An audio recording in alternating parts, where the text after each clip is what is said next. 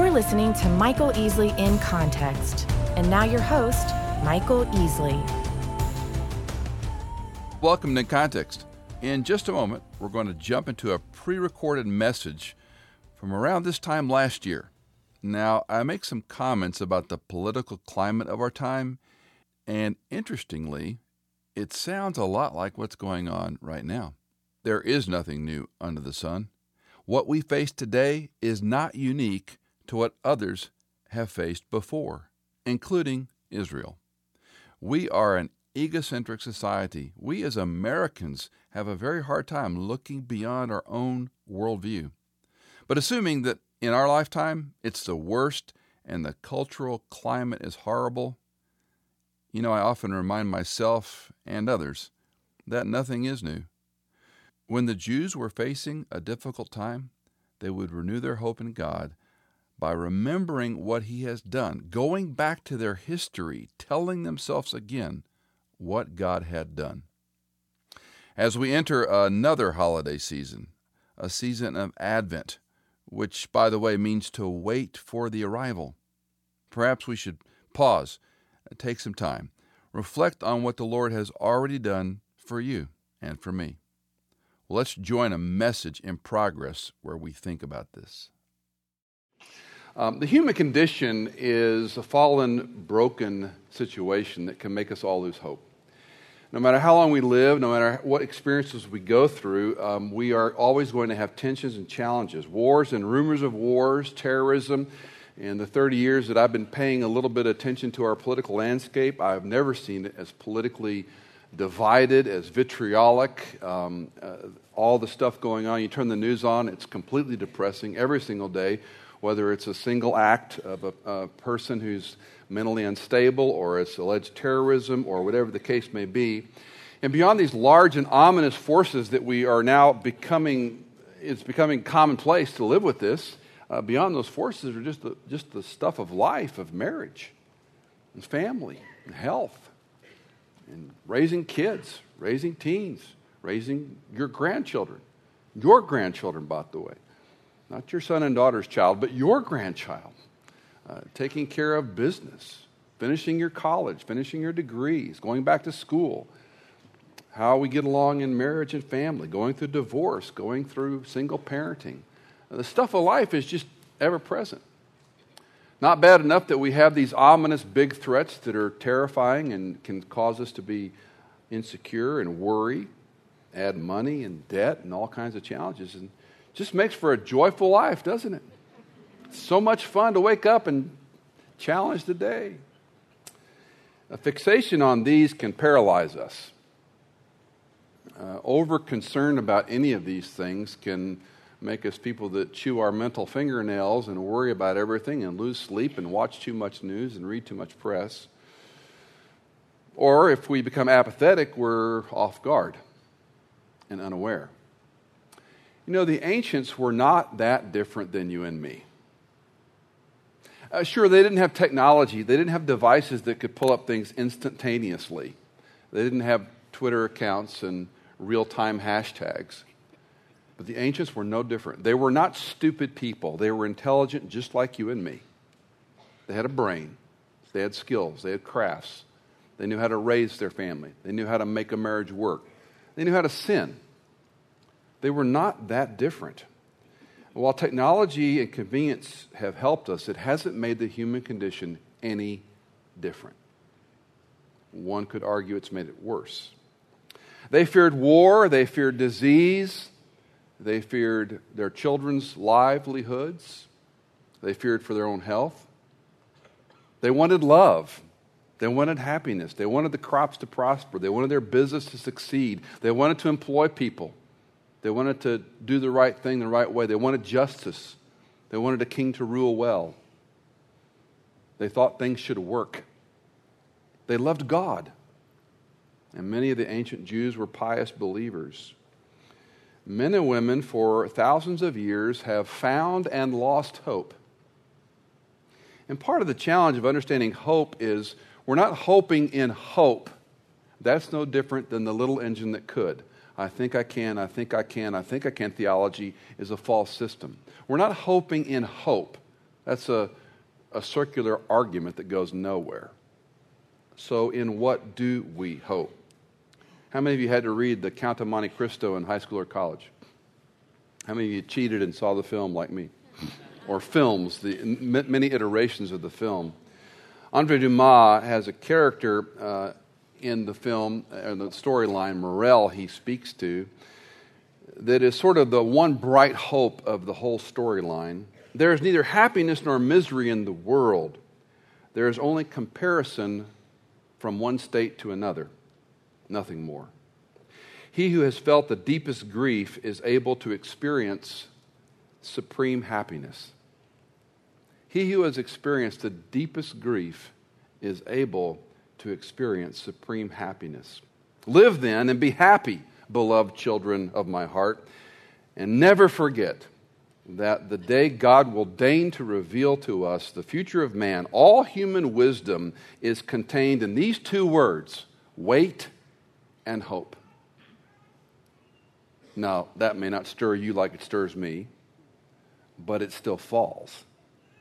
Am I just hoping in hope? Many of us in the room would say Shawshank Redemption is one of your favorite films. If you ever want to entertain yourself, read the novella by Stephen King, a very short story called Rita Hayworth and the Shawshank Redemption, on which King's work was taken and produced into the film.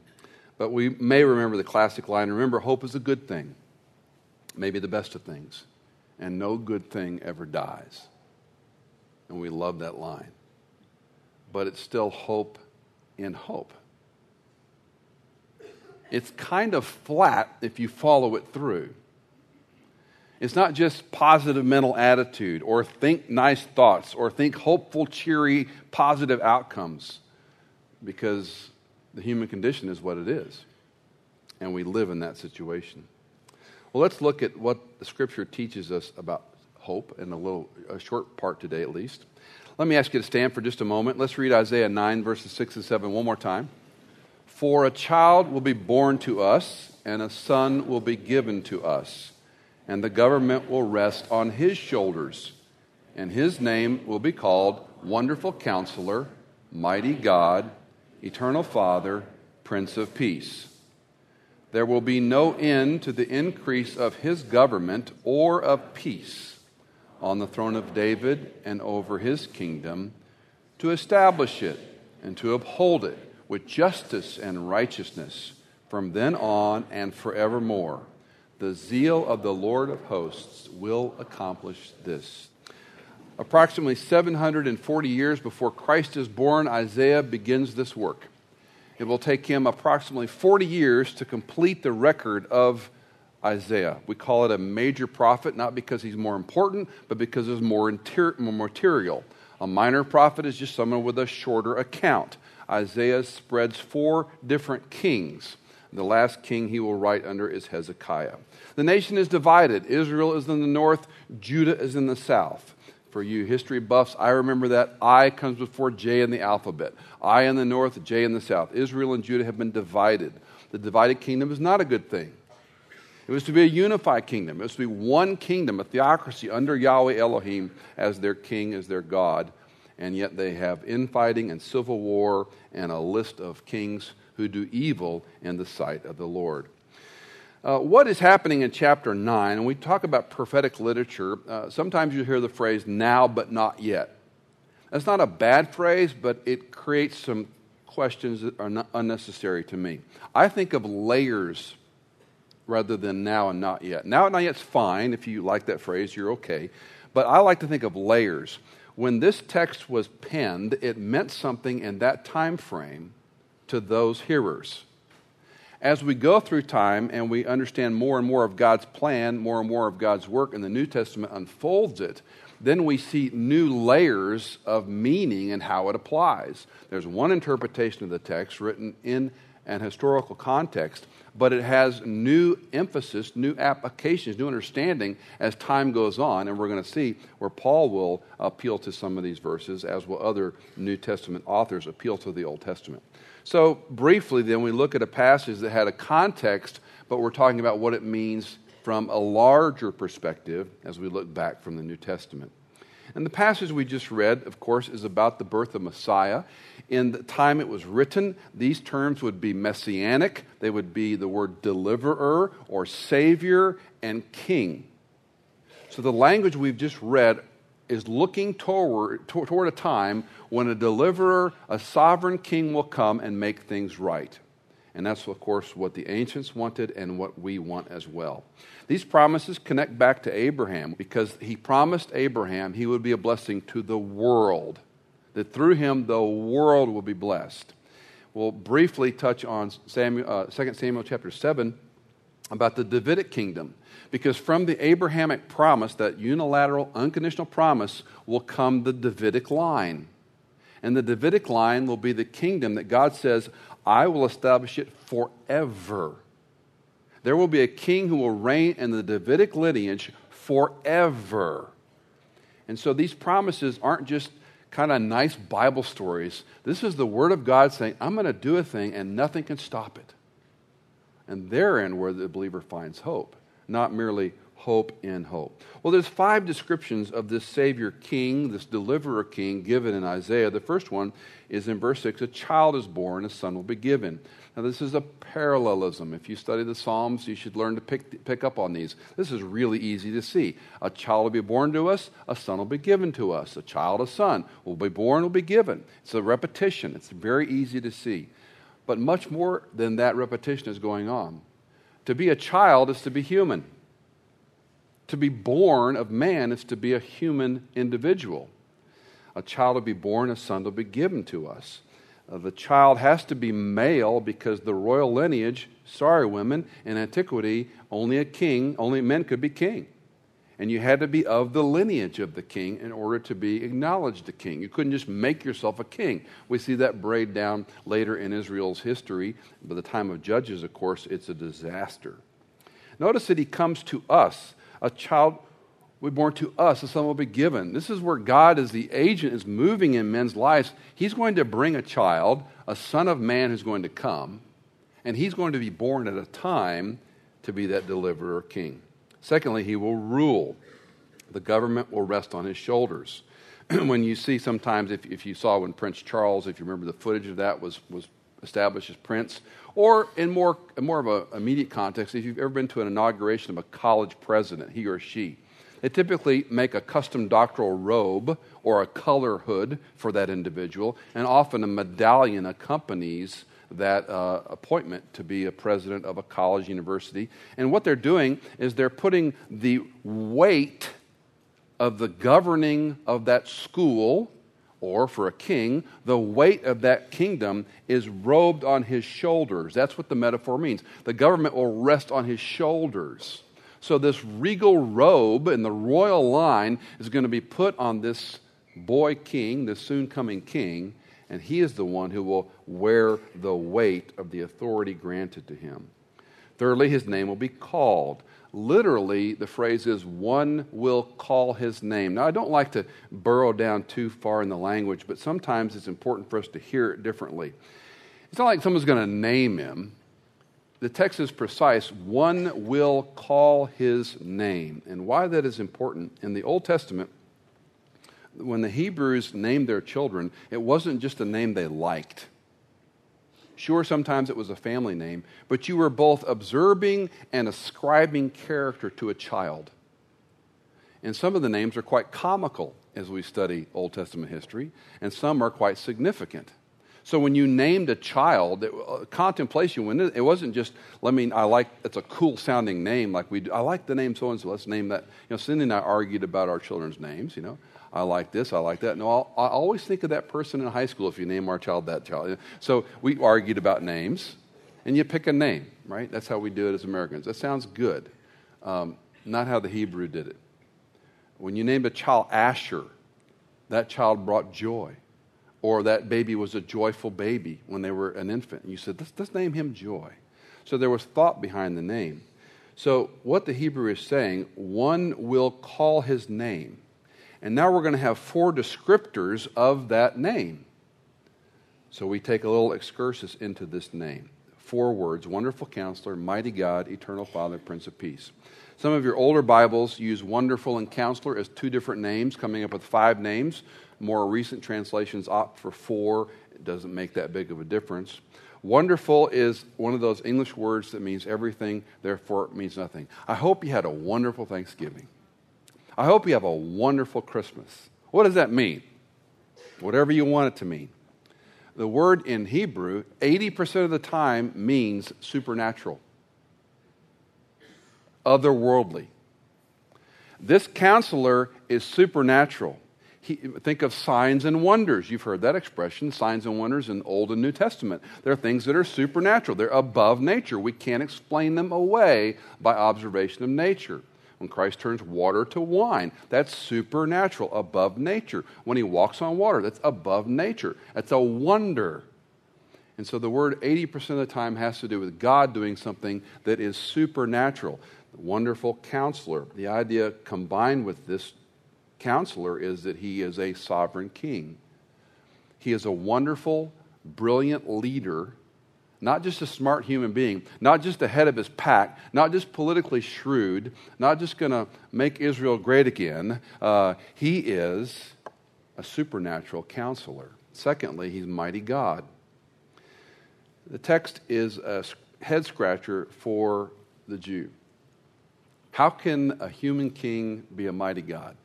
And we're introduced to the doctrine of the Trinity in many ways in the Old Testament. He's no mere human hero. He's not a God hero. He's the mighty God. Now, some of you are familiar with C.S. Lewis, what he calls the trimillennial. The idea is dilemma, trimillennia. The idea is that there's liar, lunatic, or Lord. Now, Lewis popularized it. It was actually a part of rhetoric much before Lewis, but he made it common. And he writes in part in his book, Mere Christianity, I'm trying here to prevent anyone from saying that really foolish thing that people say about him, that I'm ready to accept Jesus as a great moral teacher, but I don't accept his claim to be God. That is one thing we must not say.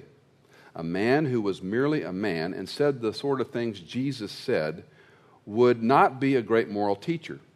He would either be a lunatic on the level with a man who said he was a poached egg, or else he would be the devil of hell.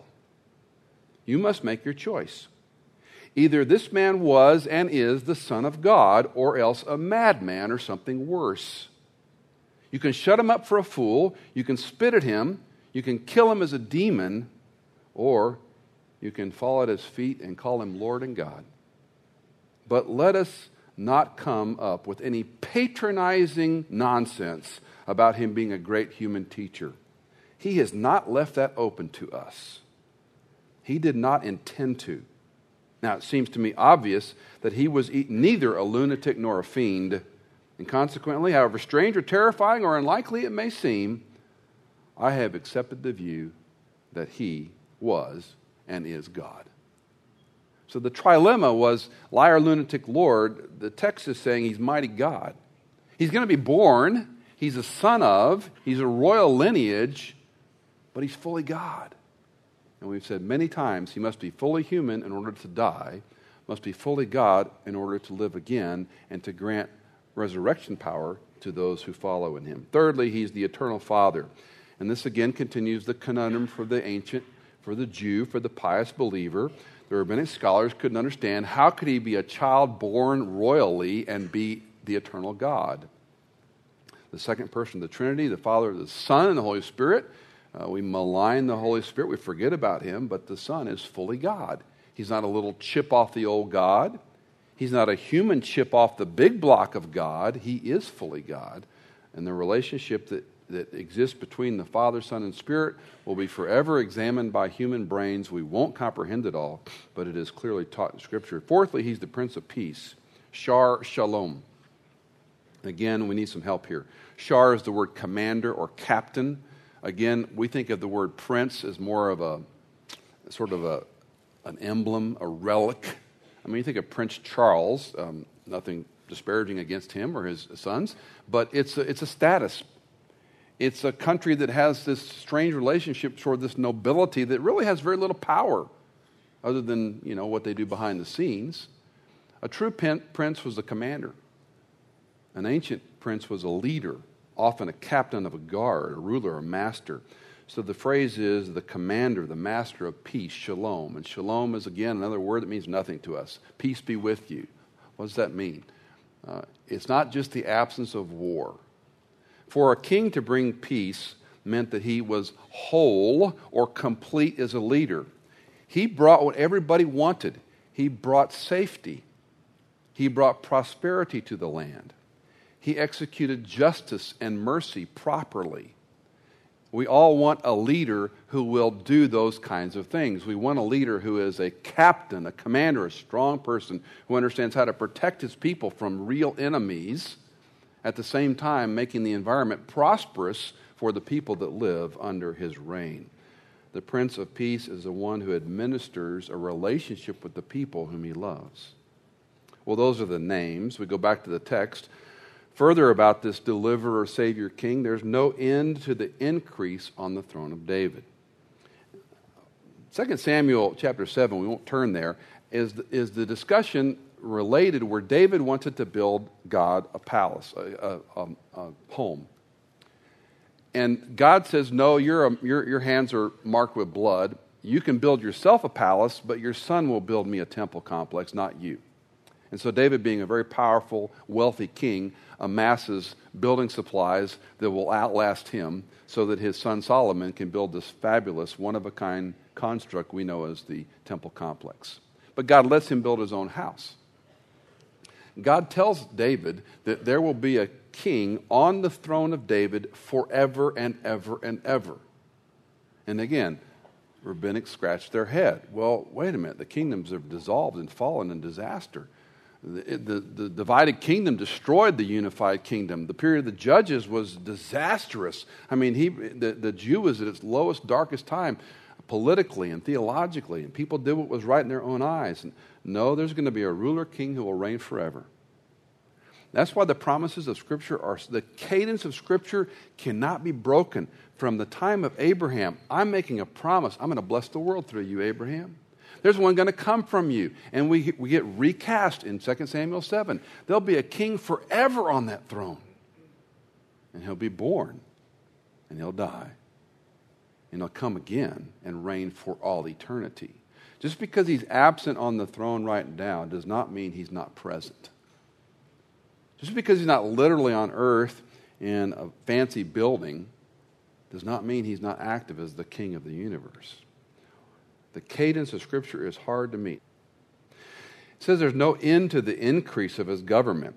And this is a little bit humorous because every king always wants more land and more power. No king is ever satisfied. The economy is big enough, our land is big enough, the number of people is enough, and so we're just going to maintain what we have. It's the nature of a king to increase. It's the nature of a king to reign and to rule and to expand his kingdom. And that's why we have constant wars, and we always will until Christ returns. He is to uphold it with justice and righteousness. Justice is the ability to serve the one who's been injured and to vindicate, to punish the one who's committed a crime. We're to vindicate the widow and the orphan. The widow and the orphan is not always literal. It's an A to Z formula. Those who are the most vulnerable are little orphans and old widows. A to Z. You take care of anyone whom injustice can hurt. That's what a judge does. He justifies the punishment to the wicked. They're going to vindicate the innocent. So this king is to execute justice and righteousness. So justice is to execute what the punishment fits the crime. Righteousness is doing the right thing in the right way all the time. Now, dream for just a moment if every elected and appointed official in our country executed justice properly and did the right thing in the right way every time. Oh, what a wonderful world it would be.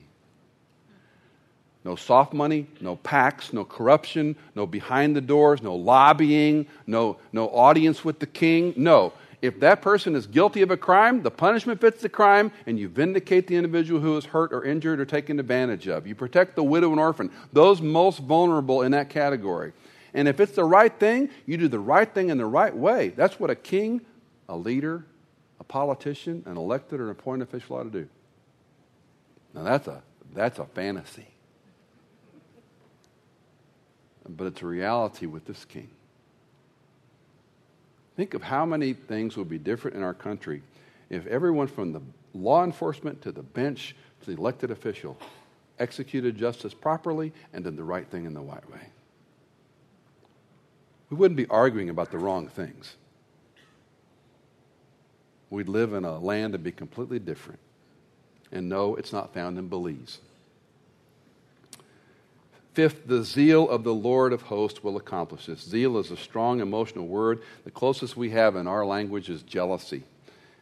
If some guy is making moves on Cindy, I am jealous for my marriage. If some woman is making moves on me, Cindy has talons that come out of her hands, and she is jealous for me and our marriage. That's the closest word we have to understand what zeal means in the Old Testament.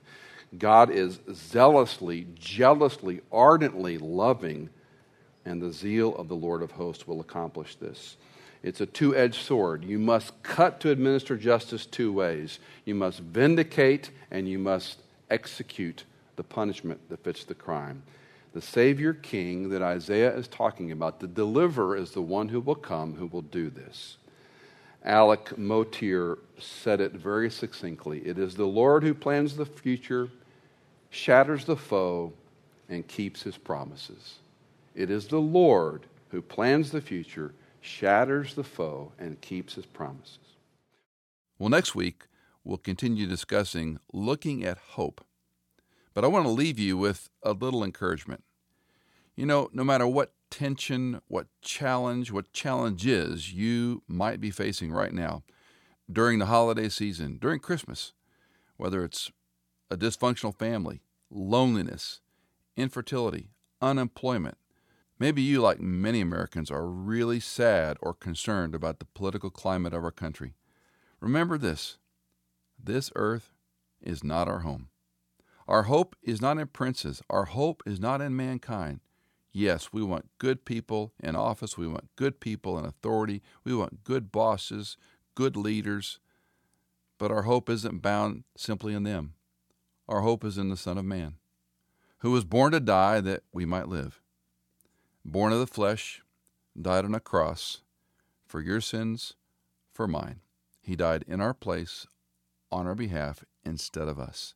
He's resurrected on that third day, and he is our hope. He is our only hope. Because of what he has already accomplished for us, we can look back at that history we too often forget and know our promises are grounded in his word. It's true. And as always, I hope you'll smile at the future. Thanks for listening, and we hope you'll join us next week for part 2 of our broadcast. In Context is made possible by donations from listeners like you. If you're a regular listener, would you consider giving a one-time or monthly donation at michaelincontext.com? Thank you.